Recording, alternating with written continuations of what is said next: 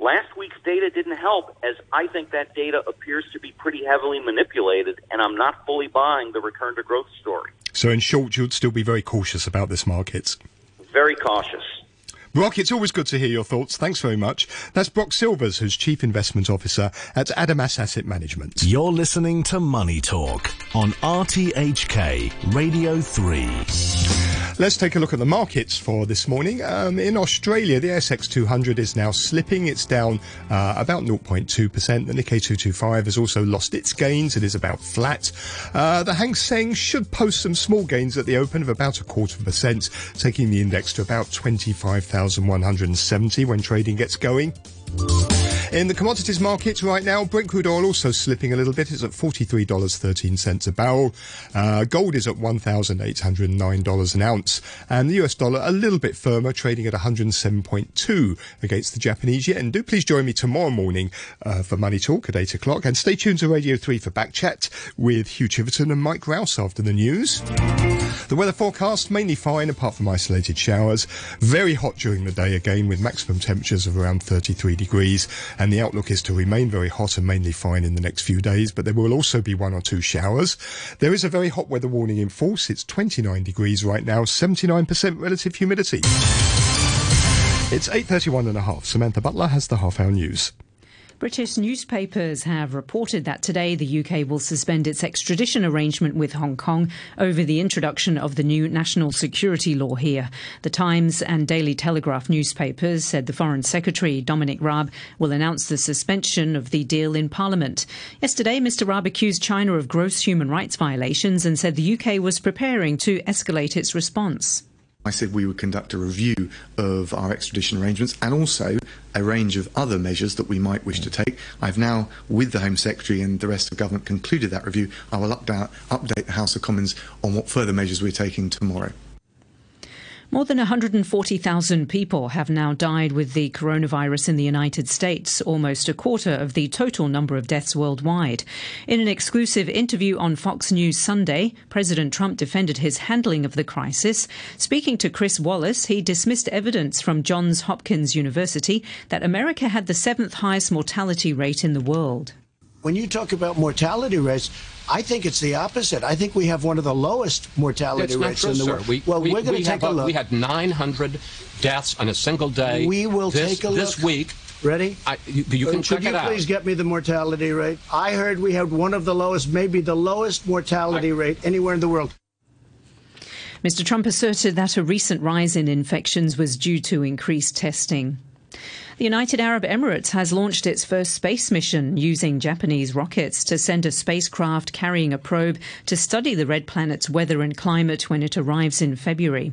To date, only the United States, Europe, India and Russia have managed to put a craft into orbit around Mars. The BBC's Jonathan Amos watched the launch. A new Mars mission is on its way. The UAE doesn't have a rocket of its own, so it asked Japan to get its first interplanetary satellite off Earth and onto what will be a 500 million kilometre journey across space. The satellite will use its instruments at Mars to try to understand how the planet lost its thick atmosphere and water. This is insight that goes directly to the question of whether or not Mars could ever have supported life. You're listening to the news on RTHK.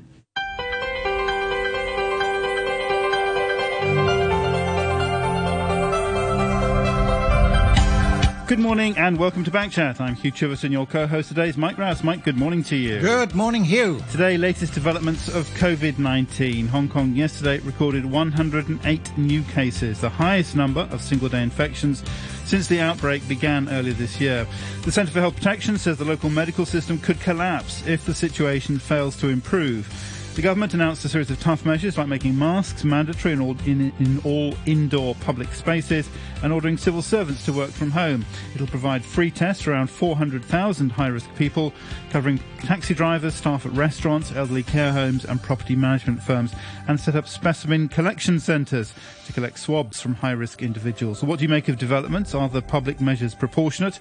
What about the testing plans? Let us know your thoughts, your questions, your comments. Welcome on our Facebook page, Backchat on RTHK Radio 3. You can email us, backchat@rthk.hk, or you can call us on 233-88266. That's 233-88266. Pick up the phone and join the conversation. We're going to get into our medical guests in just a moment. We have two doctors in the first part of the programme, and then Professor Ben Cowling, the epidemiologist, in the second part of the programme. If you've got any questions for either, once again, call us on 233-88266. First of all, as often on a Monday, a batch of thoughts from listeners on other topics. First, some related to our discussion on Friday. This comes from DY, who says that I note that Hugh Chiverton imposed direct censorship on Priscilla Leung, a legislator and law professor, on the show this morning by directly lecturing her that she shouldn't speak, quote, too long, citing various, quote, people, complaining about her, quote, long speeches, unquote, in the past, basically intimidating her to ensure she has less time to speak. However, Hugh Chiverton has never done the same to other guests, especially anti-government and pro-independence guests.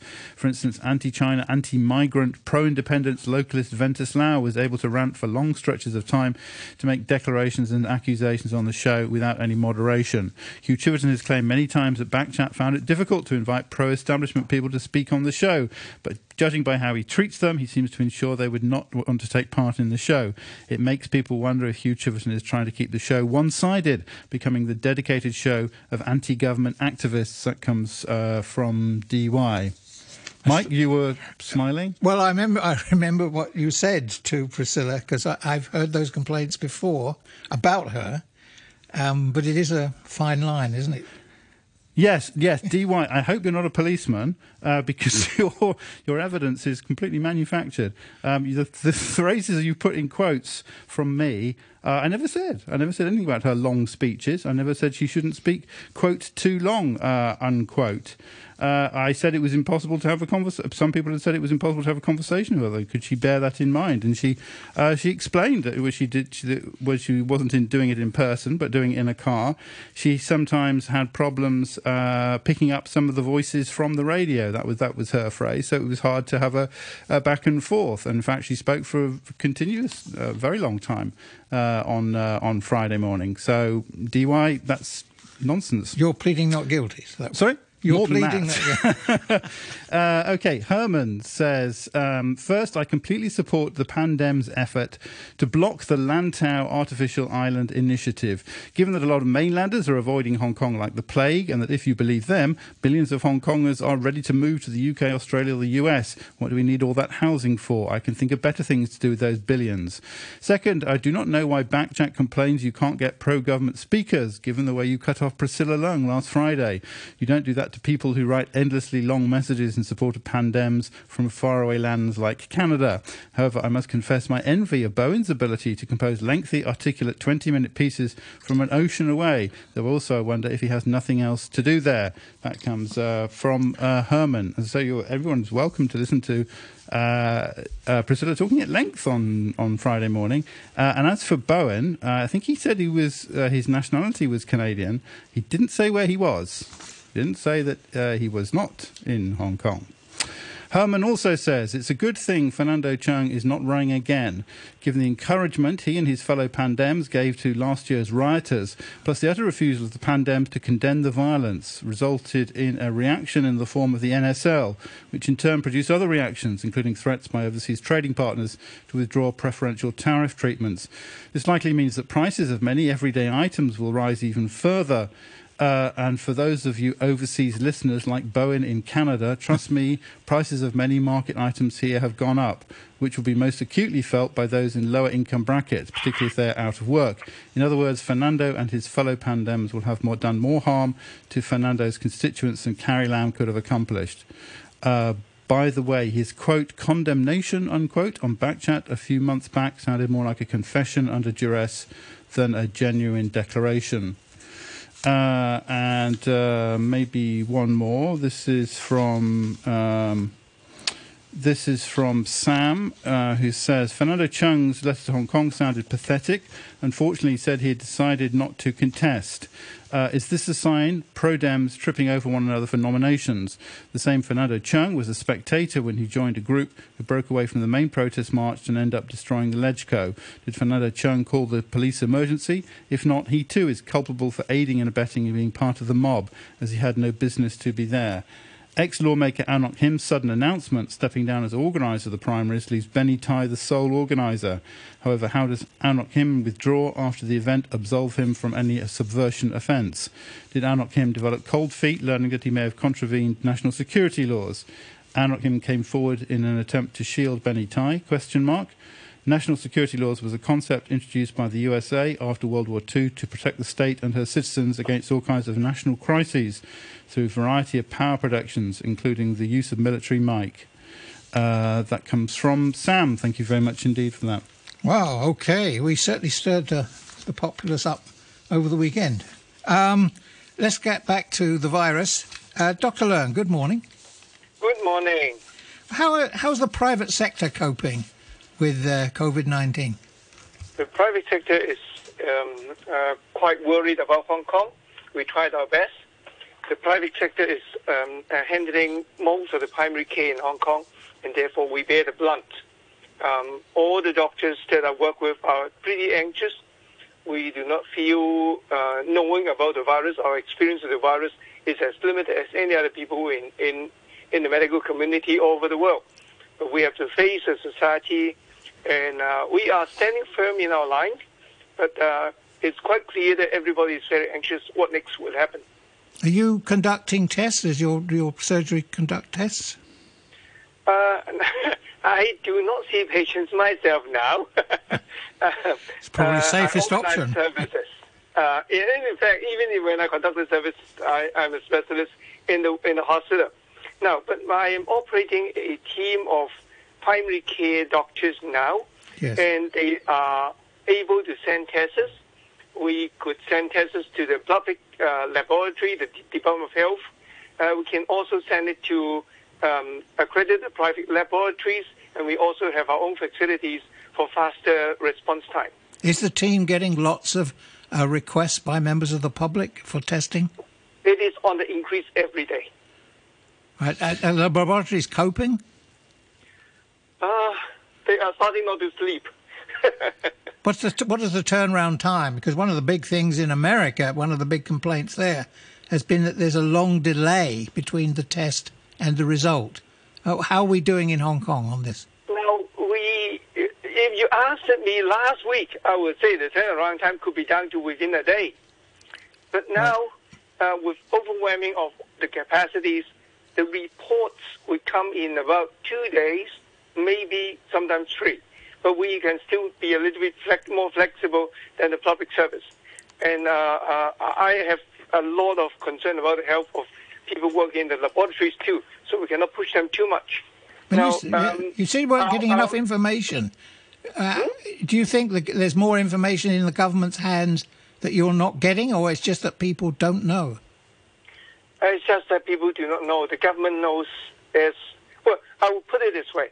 The government only controls the measures that it installs. We, the healthcare sector, would like to be informed quite at the same time as the public colleagues. For example, in the private sector, we know the government measures at the same time as the government spokesmen announce things. And that is not exactly to the best interest of all the people in Hong Kong, because we need to prepare, we need to plan ahead. Okay. Also with us this morning is Dr. Gabriel Choi, President of the Hong Kong Medical Association. Good morning, Dr. Choi. Morning. How are your members coping? I think we are facing the third wave, which may end up with the city like Wuhan in the future. So we have to try our best to stop the epidemic right now. The government is not coping well right now. The government deep throat saliva test initially will have the result back in a couple of days. Now it's even after a full week. So that's the problem. So you have people who may have the virus wandering around for a week before they are informed that they are contracted. That must the be. other thing is initially they have wide neck bottles for spitting out the saliva into. Now they're giving very narrow tube-like containers for the patients to spit, which may cause contamination of the bottles and the plastic containers. So these are problems that we are facing in the private sector. And they're not coping. Initially, they are asking for 7,500 tests a day and complaining that the private doctors are not supplying this.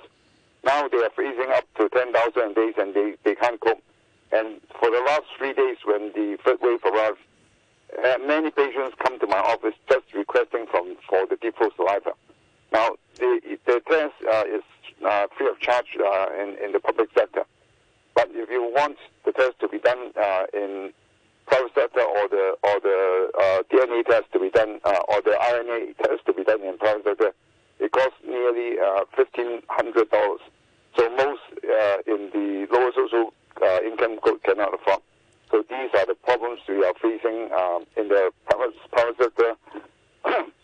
Right. And you mentioned the bottles. Difficulty in collaboration between private and government. You mentioned the bottles for the saliva test some of them now have a very narrow neck.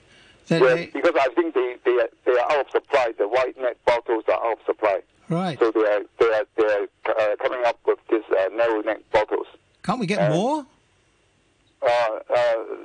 The narrow neck bottles are the new bottles being supplied to the doctors and the patients. Do you give a test to anyone who comes to you, or do they have to have symptoms? And if so, what kind of symptoms should we be worried about? According to the request form from government, either the patient has a temperature, a fever, or respiratory symptoms, or some other symptoms that are relevant, such as that they are living in the same estate as one who has contracted COVID-19. Mm-hmm. So most of the patients coming in has some low-grade temperature or living in the same estate as those who have contracted the illness. But you can't just request one. You can't walk in and ask. You can request. You can request, but according to what is suggested by HA, the hospital authority, even last night or this morning, they are suggesting that all citizens who do not have symptoms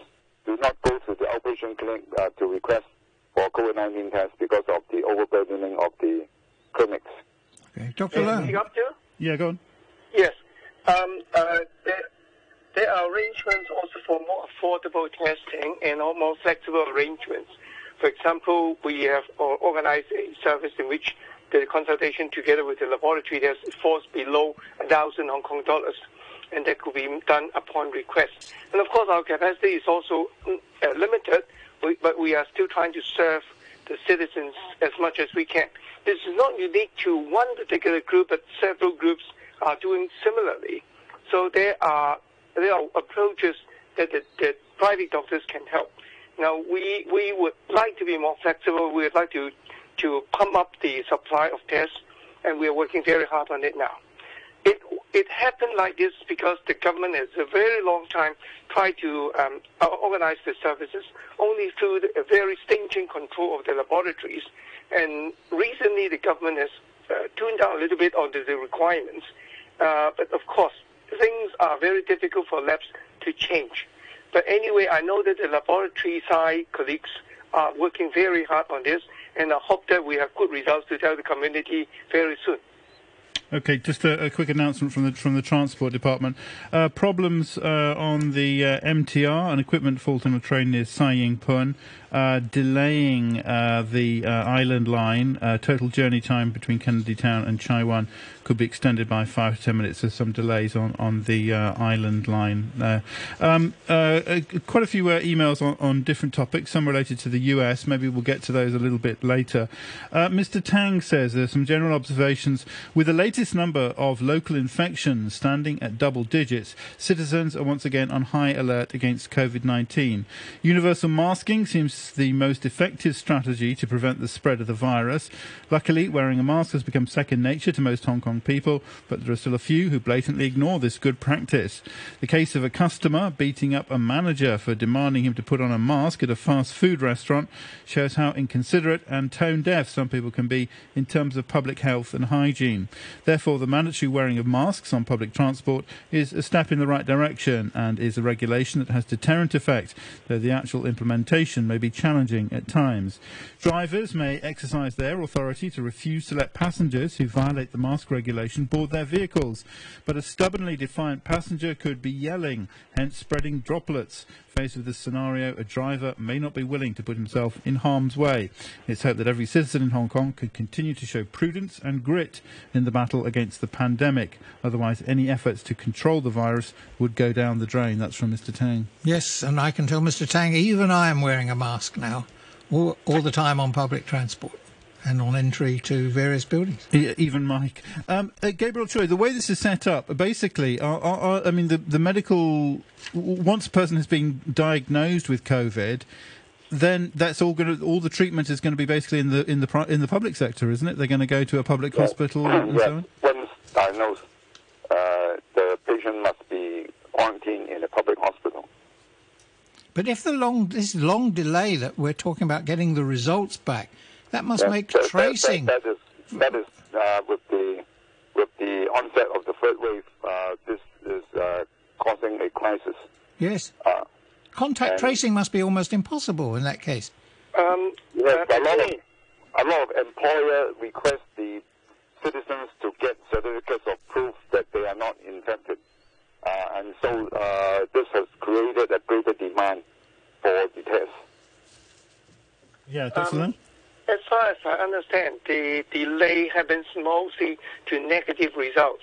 And I think the government, like any other people, the officials, are chasing the positive results as soon as they find it out. I understand that the test must be done within several hours, and the result will be available within a day or so. So for positive results, I think usually, I cannot guarantee because I'm not working there, but usually the result is known within a day or at most two. So then they would start up the contact tracing processes. This is what I understand about the workflow. But of course, when one has a negative result, information of the result is now faces a lot of delay. Yeah, I mean, part of the delays is, as I understand it, if there's a suggestion that you might have, if you have some symptoms, and there's a suggestion you might have a disease, you've got to wait for the next morning. Is that right, to do the spit test? Yes, the spit test is done in the morning on an empty stomach. Right, and then you've got to take the sample to somewhere. To one of the outpatient clinic or chest clinic. So there's again, but typically that could well be the person who's sick is carrying around the sample, and as you say, the sample itself could be contaminated. But the time slot is only between 8:30 to 9:30. All right. And there is a technical reason for this. Now, number one, it's not just an empty stomach, and all the citizens should know they should not brush their teeth, should not eat beforehand, and also the sample needs to arrive early because then the sample can reach the machine very early, and it has to be processed within a few hours. Therefore, there is a technical reason for the samples to run to the laboratories early. Now, in the overseas conditions, people accept nasopharyngeal swabs, which is quite a bit of discomfort, but that would allow a lot more flexibility in time to reach the machine. So we are using a method which is simple to the user, but then causes a bit of inconvenience to the processing. I'm worried about this point made earlier, that a shortage of wide neck bottles means that a person who's attempting to spit into it may in fact be contaminating the outside of the bottle. And therefore he's putting himself at further risk, or people who handle the specimen at further risk. The government suggested that after spitting into the bottle, you wipe clean the bottle and the bottleneck before putting into the plastic bag, the container. Yeah, well, I hope everyone is doing that. But Yes. It seems that the solution is obvious. We need more of these wide-neck bottles. Yes. That will be... We will discuss with the Secretary very soon. I mean, it does seem that the public sector is playing such a massive part in all of this, in the testing, the diagnosis, and the treatment, even in the rehabilitation of patients. And now we're hearing from the Centre for Health Protection that there is a real danger of the health system effectively collapsing. Should the private sector be doing more? Is there something that some way we can bring in the private sector into this crisis? Really? Yes, certainly the private sector should do a bit more because we basically in the private sector operate most of the primary care facilities.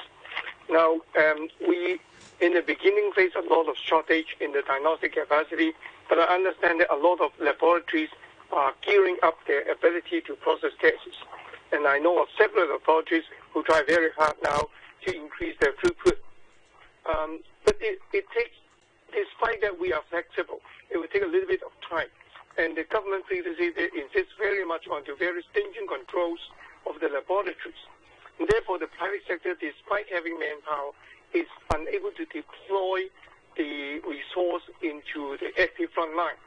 Now that the government is changing and the labs are responding, I hope that the private sector will contribute a lot differently. What about the latest batch of government control measures? Are they adequate, do you think, or should we be going even further? Dr. Choi. Yeah, I think there's a chance we may go into a city lockdown if the virus kept promulgating. So we have to try and stop or reduce the infection rate right now. And I think the first step, which was not done, was oversee airline crewmen, sailors, and businessmen who did not need investigation or the test done, and which, according to Professor Hui just now this morning, was the cause of the recent third outbreak. So we need to tighten up on these measures. The exemptions, yeah. Dr. Leung? I am not 100% sure about all these. Now, number one, tightening up is very appropriate, and I do not argue on that.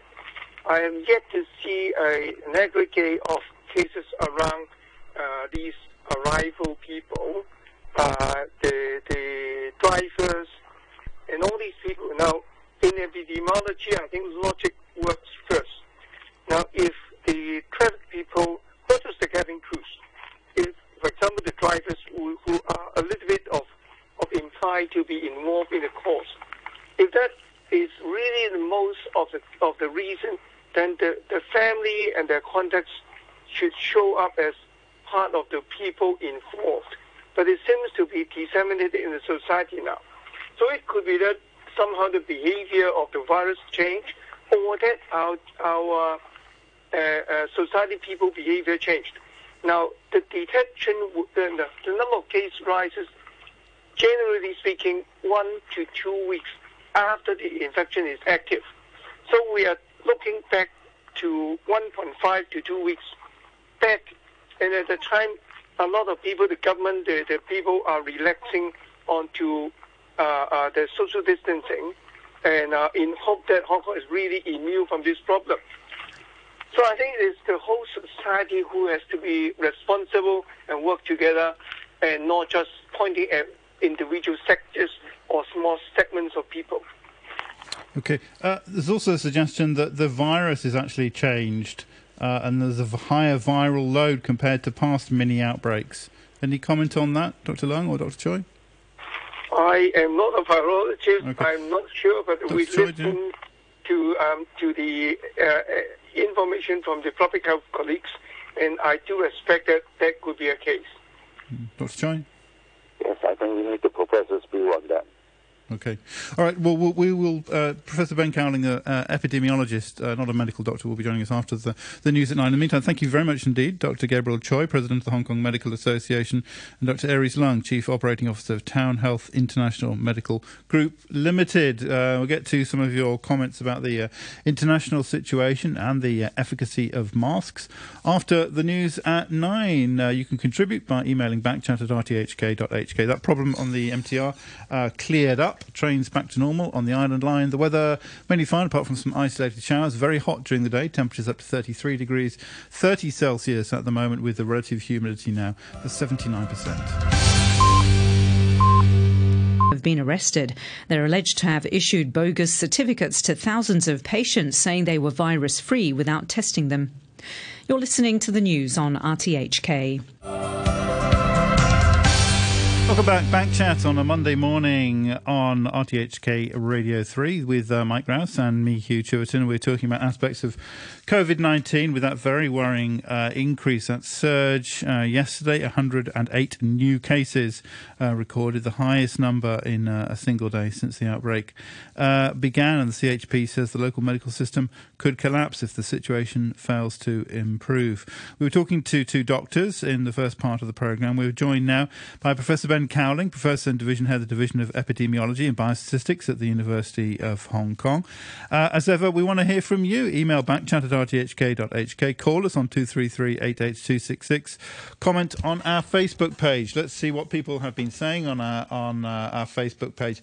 Just before we get to COVID-19, one comment from Matthew, who says, off today's topic, but a couple of weeks ago, Mike Rouse seemed genuinely shocked to hear that our government was operating concentration camps holding more than 1 million people against their will and reportedly carrying out forced sterilisation, aka genocide, on its own people. So I've attached this in-depth first-hand account of what's being done in Xinjiang. And there's a link to a report there. And Matthew says, I wish we could have a Backchat programme on the Xinjiang situation. Okay, other comments on Facebook. Quite a few on the issue of exemptions and travel. Desiree says the quarantine rules are pathetic. My colleague came back to Hong Kong 2 hours before the deadline in March. She had to be quarantined at home with the wristband. Husband arrived 2 hours before the cut-off. They lived together and he was allowed to roam the city. Jeffrey says, since everyone is wearing masks, this just goes to prove their ineffectiveness. And there's a little discussion there on Jeffrey's, should we call it contentious claim? Some response there. Tom also says, I've noticed that when speaking to me, people tend to move in closer and closer. What could be some possible methods, humorous or otherwise, to keep people at a 2-metre distance? Anything you can say to keep people away from you? Don't shower. Don't cheese. I don't think you've developed bad breath or something. Okay, S says, are the law enforcement officers immune from the virus because only the public is being charged? We do not see any social distancing among them. I heard there was a case of COVID among law enforcement officers. And Paul Zimmerman says, let Hong Kongers know so they can manage the risks. And there's a quote, asking for daily statistics on passenger traffic exempted from compulsory quarantine requirement under each of the 33 categories identified under Cap 599C and Cap 599 as persons exempted from the compulsory quarantine requirement, as well as the daily traffic of individuals exempted from quarantine or inspection requirements under other law. That comes from Paul Zimmerman, drawing attention to those the system of exemptions. And maybe a couple of comments on the situation in the United States, as we've been hearing about in the news. Larry says Facebook CEO Mark Zuckerberg told Anthony Fauci of the White House Coronavirus Task Force that Trump is to blame for the US being, quote, significantly worse than other countries in terms of how he has handled the COVID-19 outbreak. Americans should indeed hold the administration responsible for the huge mess the country is in and for the outright disregard for public safety and human lives. And finally, Sherman says Americans are already suffering from a massive health crisis. On top of that, White House Press Secretary Kayleigh McEnany, is that right, declared, quote, "The President has said unmistakably that he wants schools to open. And when he says open, he means open in full. Kids been able to attend each and every day at their school. The science should not stand in the way of this," unquote. So that means if the Emperor has ordered it, health experts and scientists should shut up, as they have no place in the policy debate. In Hong Kong and mainland China, we cherish the contributions of health experts and scientists who are well respected. It's a shame to see how they are derided and discarded in the US when they are most needed in a health crisis of this scale. And that comes from Sherman. Thank you. And once again on a Monday, it's Professor Ben Cowling. Good morning to you. Good morning. Here we are again. I think this is the third or fourth time you and I have discussed the progress of the virus. What are the latest evidence we're getting? Is there a big difference between how older people and younger people are suffering from this? Yeah, we know that in younger people it's almost always very, very mild infection, but in elderly it can be quite serious. I think estimates of the mortality rate are something like 1 in a million infections in children as compared to all the way up to 5% plus in the elderly. So massive, massive differences in the severity profile as age increases. That would suggest that maybe this argument to open schools is not that wild. No, and I think primary schools would certainly, it would certainly be justified to open primary schools. We know there was not much transmission in schools in Hong Kong in the previous month when schools were open, despite some cases being identified in children, and then mass testing was done in those schools. They didn't find evidence of transmission. So that's reassuring. But at the same time, if there was to be transmission in schools, that would also then get into the community. Many children live not only with their parents, but with their grandparents. And so in Hong Kong particularly, I think that there is still a risk of transmission in the community. We need to think of every possible measure that might be effective or an efficient way to slow down the spread. And of course, you've also got the problem of teachers in the classroom, because they're not... Yeah, and of course, remember that some teachers are older adults, some of them may have underlying health conditions, and they'd be at risk if they were to get COVID. And also, when the schools break up, you see a marked difference in traffic on the roads. The whole of Hong Kong is a lot quieter during school time. We shot through in no time this morning. Yeah. So they definitely add to the traffic and fill up public transport and so on. So it's a lot less crowded when children are. Although I did notice that the MTR reduced frequency, and so it's sort of yes. So increases which increases the density of the people, the passengers. Yeah. What about this issue of exemptions? Quite a few of our emails, Professor Cowling, were drawing attention to that, and it's actually something that Dr. Choi and Dr. Leung in the first part of the programme kind of disagreed on. Whether this rise is in some way due to people bringing it in from outside, and so the spotlight would fall on those people who have the exemptions. Well, there's two possibilities, I think, for how the virus has got back into Hong Kong. One is in people who were exempt, and perhaps particularly the aircrew or the maritime arrivals, rather than, I think, that the arrivals from the north, where there really is not much COVID at the moment. The second possibility, though, and I think I said this last time on the show, is because of the way we do home quarantine. When someone comes back from overseas, they can stay at their home.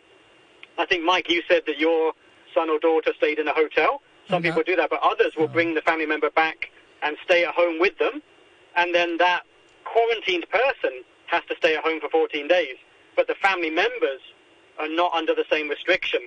So if there was a little bit of transmission in the family, and then the family members went out into the community, that's how infection could leak into the community. Yes. What about this reports that the virus is changing? I think that there's still a lot of uncertainty about that. We know in general this virus does not change that fast, and the characteristics of infection will therefore not change drastically. I'm still not really sure why we're able to have so much spread in Hong Kong now, whereas when we look back at March, there was spread, but not like it is now. I know things have gone more back to normal now in March. There were more restrictions in place when we had that first peak. But it is a concern that if there were changes in the virus, then perhaps that's one of the explanations for what's happening. But personally, I haven't seen evidence of changes in the virus. So just going back to the question of the transmissibility of the virus, Dr. Leung was saying that you would expect if it was being brought in from outside, you expect cabin crew or sailors to be the people catching it, but that doesn't seem to be the case. We have not recognised every single infection that's occurred in Hong Kong. I'm sure there are some infections that have been missed, never identified, some very mild or even asymptomatic infections. So, I think it's difficult to say exactly how the virus has gotten this time. And from the virus fingerprinting, the genetic fingerprinting, it looks like there's multiple introductions of the virus. This is not just one infection that came in has now spread. It's multiple opportunities, multiple introductions. One thing I have observed going around is that people when they're wearing a mask, seem to be less concerned about the social distancing. So that, in a sense, maybe they're getting a false sense of security. The mask still works. So there was a comment that you read out saying that masks are ineffective. That's not true. Masks definitely work. If we were not wearing masks, I'm sure things would be worse, but at the same time, we can't only rely on masks to protect us, because clearly we're having a lot of spread of COVID-19 despite everybody wearing masks. It would be worse if we were not wearing masks, but we do need to do more. We need social distancing as well. Yeah. TC comments actually on Facebook responding to Jeffrey, who had said that masks are ineffective. TC says masks don't prevent everything, but wearing it is better than not wearing it. Another big issue is wearing the mask improperly, such as wearing the same one all day. I thought wearing the same one all day was okay. I thought we'd established that. Well, strictly speaking, you're supposed to change those disposable masks every few hours, and for the reusable ones, the washable ones, you're supposed to wash it quite often, actually. But in practice, you can see people are wearing the same mask for long periods of time. That's one of the factors that may contribute to masks being less effective, but I'm sure they're still effective. I'm sure they still help. Some people do it, change the mask every day. Some people go by the number of hours they've been wearing that mask. Yeah, the recommended use, I think, on the box is like 4 or 5 hours, 4 to 6 hours maybe. Right. Of use. So really 2 a day? Well, not if you're on your own at home. Yeah. Well, then you wouldn't wear one at all, no. Some more comments. All right. Bernadette says, please clarify if cafes in 5-star hotels are also restricted to the 6 p.m. to 6 a.m. no sit-down eating, asks Bernadette. I'm not sure about that. I presume, do they mean like for residents? Does it? Hotel rules? Guests, yeah. Any knowledge of that, Professor Cowling? I don't know the specifics of that. Okay. And a couple more comments. Umesh says, got to give credit where credit is due. At least one thing the Hong Kong government is doing right is keeping the children safe with school closures. The same policy is happening in Europe too, where my children are presently studying. As for the US, that's another story. That, as I say, comes from Umesh. It does seem in many places in Europe, Professor Cowling, it's definitely on the down slope. It seems as if the disease is disappearing, and we're having a sudden surge here. Any thoughts on that, why that might be happening? We're certainly spending a lot of time indoors now because it's so hot outside, and we know COVID spreads much more easily indoors than outdoors. We're all using air conditioning in all the public buildings, shopping malls, public transport is air conditioned, and that's going to help the virus to spread. As opposed to if we, for example, had the windows open in buses or in offices or buildings. And we are very dense here, aren't we, in the sense? Very densely populated, a lot of opportunities for people to come into contact with each other, a lot of crowded areas. And so I'm not that surprised that COVID spreads more efficiently here than in other parts of the world. Hong Kong's probably COVID's favourite place to spread because there's so many people in a small area. And everyone's using the lift several times a day. You can't help it because we're living in and working in high-rise, whereas in a lot of places in Europe, people walk in there from the road, from their front door. You don't need to... Yeah, we have crowded public transport, we have crowded restaurants, we have crowded offices. Everywhere you go, there's crowding, and that means there's opportunities. If there's COVID in the community, there's opportunities for it to spread. Okay. Our number 233-88266. Mike's on the line. Again, Mike, good morning to you.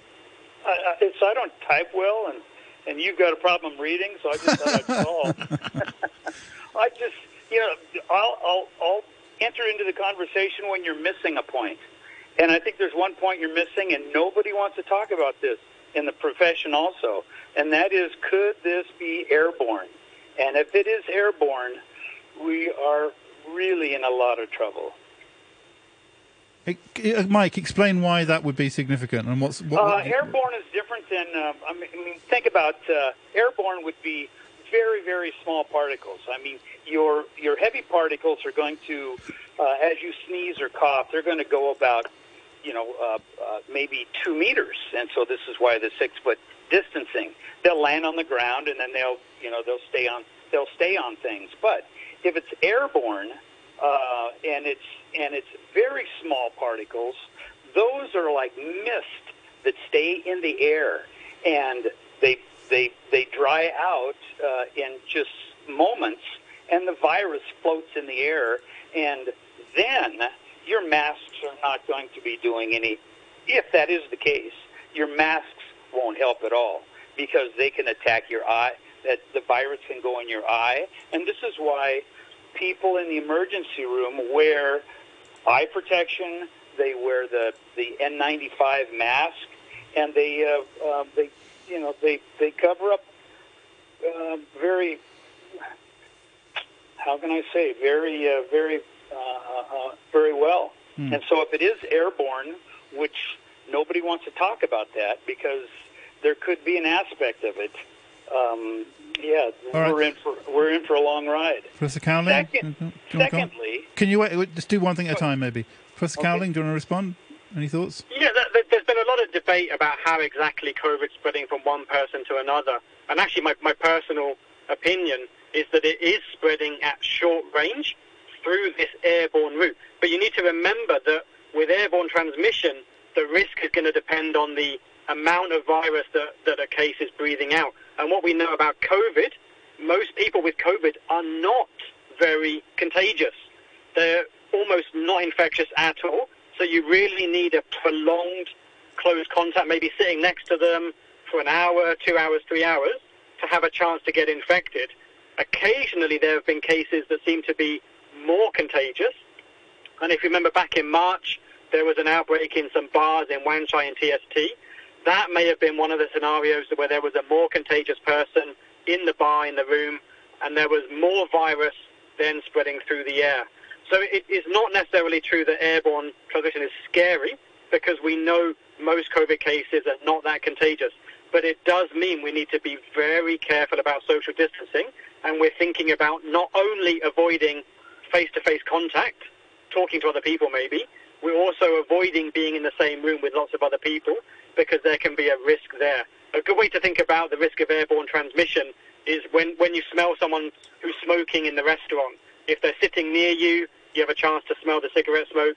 If the person's sitting on the other side of the restaurant, most likely you wouldn't notice because it's too far away. There's not that much smoke, traveling all the way across the restaurant. In terms of masks as well, to respond to that specific point, even when the virus is in those very, very small particles, masks can still help. They will not provide 100% protection, but they will be better than not wearing a mask. And Mike's right about the eyes being a potential source of infection. But if you think about it, you breathe in a lot of air, breathe out, breathe in, breathe out a lot all the time. If there was virus around, you'd have a chance to breathe it in or out. If it's going to infect your eyes, it has to land on your eyes, which really is quite unlikely. So we recognize that it's possible to be infected that way, but in reality, it's a much, much lower risk. Okay. It's a good idea for healthcare workers to wear goggles. As the number of COVID, now I don't know whether or not they count it this way in Hong Kong, but in the United States, if a family comes in with a member that has COVID, every one of that group, every one of that family is counted as, they say, PS COVID, or they have a little asterisk in front of the word COVID, as they have been in proximity to somebody with COVID, and it's a presumed COVID. Those people are counted as COVID people, and so the numbers are maybe skyrocketing in the United States, but the counting is never talked about. And the way they count it, and a presumed COVID is counted as a COVID. Yeah. In Hong Kong, we're very careful that we only count the laboratory-confirmed cases. But in the U.S., I've heard the same rumor that sometimes they count presumed COVID because they don't want to... That's not a rumor. I've got family that are in the emergency room, and they write it down. This is what gets reported to the CDC and those and the different organizations that do the counting. Okay. Thanks very much indeed for your call, Mike, as ever. Here's an email from Paisley, a question for Professor Cowling. How has Macau kept its COVID case count so low? Does Professor Cowling believe the numbers? That comes from Paisley. Yeah, they've done really well. They're doing a lot of testing. They're very alert. We'd know about it if they were having the kind of case numbers that we're having in Hong Kong. I guess in Macau they don't have so many people coming back from Europe and the US as we've had, or from other parts of the world. I think more of the people that go into Macau are from mainland China. So maybe they've been lucky so far. But we know that for any place in the world, COVID will get in sooner or later. And so I guess Macau still need to stay on alert for that. One thing I noticed when I went to Macau, right from the start, 100% masks on all forms of public transport, including taxis, and close the border. They did both of these right at the very beginning. I thought they kept the border open. No. Sorry, with Zhuhai? I thought no, I could go from Hong Kong across the bridge. I thought it was completely open to Zhuhai. Professor Cowling, do you know? I don't remember. They were very strict on entry. Oh. The casinos were closed. Nobody was coming in. Let me Google that. We had a question about hotel dinners. Andy, in an email, says, dinner in restaurants in hotels for residents is banned after 6 p.m. I booked a package for next week, including gourmet dinner. Now it's been replaced by in-room dining, says Andy. E says, on air and ship crew, a point to consider on air and ship crew based outside Hong Kong is that they arrive, stay for a few days, turn around and then leave again. If they come from places with community outbreaks, i.e. most of the rest of the world, they might be asymptomatic spreaders. If they become symptomatic later, Hong Kong authorities might never know about it. Why are we not keeping these crews in isolation while they were in Hong Kong instead of letting them go out on the town? That comes from E. Any response to that, Professor Cowling? Oh, it's a good question. I mean, I think we're now learning that those kind of exemptions might pose a risk, because when we get to a position, hopefully in maybe a month or 2 months' time, back down to 0 cases, right, we've again got to think very carefully about how to keep the virus out of the community for as long as possible. And having these exemptions is potentially giving the virus an easier way back in. One other thing I wanted to ask you, there's a difference, of course, between dying of COVID and dying with COVID. I was thinking that last week, I'm sure the family concerned is very upset that a 95-year-old grandmother died, but 95 is a very good innings. Did the virus kill her, or did she die of old age and now on testing was found to have the virus? So I don't know for those kind of specific cases, but I'm sure there are cases where people have passed away with the virus rather than because of the virus. In due course, we'll be able to look at the mortality counts, maybe not in Hong Kong, but in the US or other places, to see what's the level of excess mortality over and above what might have happened anyway. And we can also think not only about numbers of deaths, but the years of life lost. So for a person who's age 90 who passes away from COVID, maybe that's taken a year or two away from their life. But if it's a younger adult, then that could be decades of life taken away, and we can add it up in that way to really get a better idea of the full impact. All right, and I mean the case of the man with a heart attack, sort of was admitted to hospital because of the heart attack, and then on testing found he had the virus. Well, there's evidence that COVID can cause those kind of cardiovascular outcomes. It can put more pressure on the lungs, on the heart because of the infection. Okay, Martin in an email says, to control infection rates, trace cases faster, and to minimise the impact on business and restaurants where many close contacts occur and where people take the masks off, wouldn't it be better to introduce a contact tracing and QR code registration app like is done on the mainland? That question from Martin. So I think some restaurants are taking patrons' contact details so that if there was a need to get in touch with them, they would be able to do that. But not every restaurant is doing that. As for the QR code on the mainland, I think there's a lot of privacy concerns about that from the community in Hong Kong. I'm not sure that will go ahead. But it's true that we have this choice now in Hong Kong about how to get on top of COVID. One way is the targeted measures, the testing, the tracing, and the quarantine of contacts. And then the other way is just the mass social distancing, just stop the spread from, even from the people that we don't know. And the more we can do of the former, the more of the targeted work, probably the less social distancing will be needed. Should we ban in-house dining altogether? Well, I think what we've seen already is that there is transmission in restaurants, but at the same time, in Hong Kong, restaurants fulfill a very important function. A lot of people don't have not so easy for them to cook and eat at home. They do need to get food from somewhere. They don't always have places to eat. Need something when they're at work to go out for lunch. So it's really a difficult call to make. But we do recognise that the restaurants are one of the places where transmission's been occurring. Right. All right, Martin says Hong Kong is a globally recognised biopharma centre. So never mind the primitive talk about masks, etc. Why has the government not made use of this highly advanced, locally based industry to perfect, test, trace and find a vaccine to the coronavirus? Find these companies in the Hong Kong Science Park. Oh yes, supposedly backed by the governments. Hooray for the civil servants. That comes from Martin. Professor Cowling? Well, so we are doing pretty well at test and trace in Hong Kong.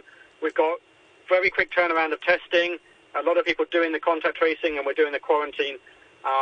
In terms of vaccine development, Hong Kong's not really recognized as one of the top places in the world for vaccine development, but there are scientists in Hong Kong working on vaccine development and hopefully can contribute. But we don't have local manufacturing capacity, so we're going to have to buy our vaccines from overseas ultimately. Okay, is this just going to go on basically until we get the vaccine? Probably. I think it's going to be up and down a lot. So my guess for this current epidemic is going to be another month or two before we get back down to zero, because there's so many cases now. Even when the measures start to show their effectiveness in a week or so, it's going to take time for the numbers to come back down and down and down, all the way down to zero. So that's going to disrupt the start of school in September. We'll have a period of time where we're down at zero again, and then we'll probably have introductions back into the community, back up again, social distancing again. It's going to be up and down like this for months and months and months. And it's difficult to say how soon we can get hold of a vaccine. Even if there was an effective vaccine identified in maybe China or in the Europe or the US, Hong Kong may not be the first place in the world to get it. We'll have to wait our turn. Well, thank you very much indeed for joining us once again. Professor Ben Cowling there, Professor at the University of Hong Kong, Head of the Division of Epidemiology and Biostatistics. Just on the Macau and Zhuhai, I'm not quite sure the significance of this, but I found a report from June 24, saying Macau lifts quarantine requirements for non-resident workers from Zhuhai as of June the 24th. So they were lifting something in June the 24th. Which means they must have had it before. But for how long or what the situation is now, I'm not sure. Would deserve further investigation. In the meantime, Mike, thanks very much indeed for joining us. The subject that keeps on giving. I'm afraid it does, unfortunately, alas. Many thanks to Raphael, our producer, for this morning, joining us in the studio. And the weather forecast before we go, mainly fine, apart from isolated showers. There's a very hot weather warning now. It's going to be very hot during the day, temperatures up to about 33 degrees. Winds can stay hot and mainly fine in the next few days with a couple of showers too. 30 degrees now. Humidity is at 76%. This quarter's demand notes for rates and government rent have been posted. The rates concession has already been reflected, but there is no concession for government rent. Remember to pay by July 31st or you'll have to pay a surcharge. If you haven't received the demand note, please call the Rating and Valuation Department on 2152-0111. To receive the bill in a convenient and environmentally friendly way, register for the eRVD bill service at the department's website. 9:33, the news now with Samantha Butler. British newspapers have reported that today the UK will suspend its extradition arrangement with Hong Kong over the introduction of the national security law here. The Times and Daily Telegraph newspapers said the Foreign Secretary, Dominic Raab, will announce the suspension of the deal in Parliament. More than 140,000 people have now died with the coronavirus in the United States, almost a quarter of the total number of deaths worldwide. In an exclusive interview on Fox News Sunday, President Trump dismissed evidence from Johns Hopkins University that America had the 7th highest mortality rate in the world. And the United Arab Emirates has launched its first space mission using Japanese rockets to send a spacecraft carrying a probe to study the red planet's weather and climate when it arrives in February. I'll have more news at 10 o'clock. Stand by for the brew. Sociology prof from the university, set and costume designer, interpreter of Beethoven, to our oh-so-shy, quiet and retiring doggy counts, co-founder of Rockefeller Records. Hello. This is really for adults, it's not really for kids. Yeah, well, it's fun, you know. Decipher what's happening behind the myth. Good morning. Interviews and also observations. Absolutely no way. On your radio and live online, this is The Morning Brew. Well, very good morning to you. Welcome to a brand new week here on Morning Brew. Well, just when they were about to hit the field again, Hong Kong's sportsmen and women have just slid down the great big snake. There's no ladder in sight either for these guys. The CEO of Hong Kong Rugby, Robbie McRobbie, is going to be with us after 10 to chat a bit more. And then we're off to New York to catch up with correspondent and best-selling author Tracy Kwan. 11:40. We've got an interesting radio piece from Morning Brew's hard-working intern and student reporter. His name's Tommy Hicks. Now, this piece is about an introvert-extrovert type of person who discusses online gaming via YouTube. He chatted with a couple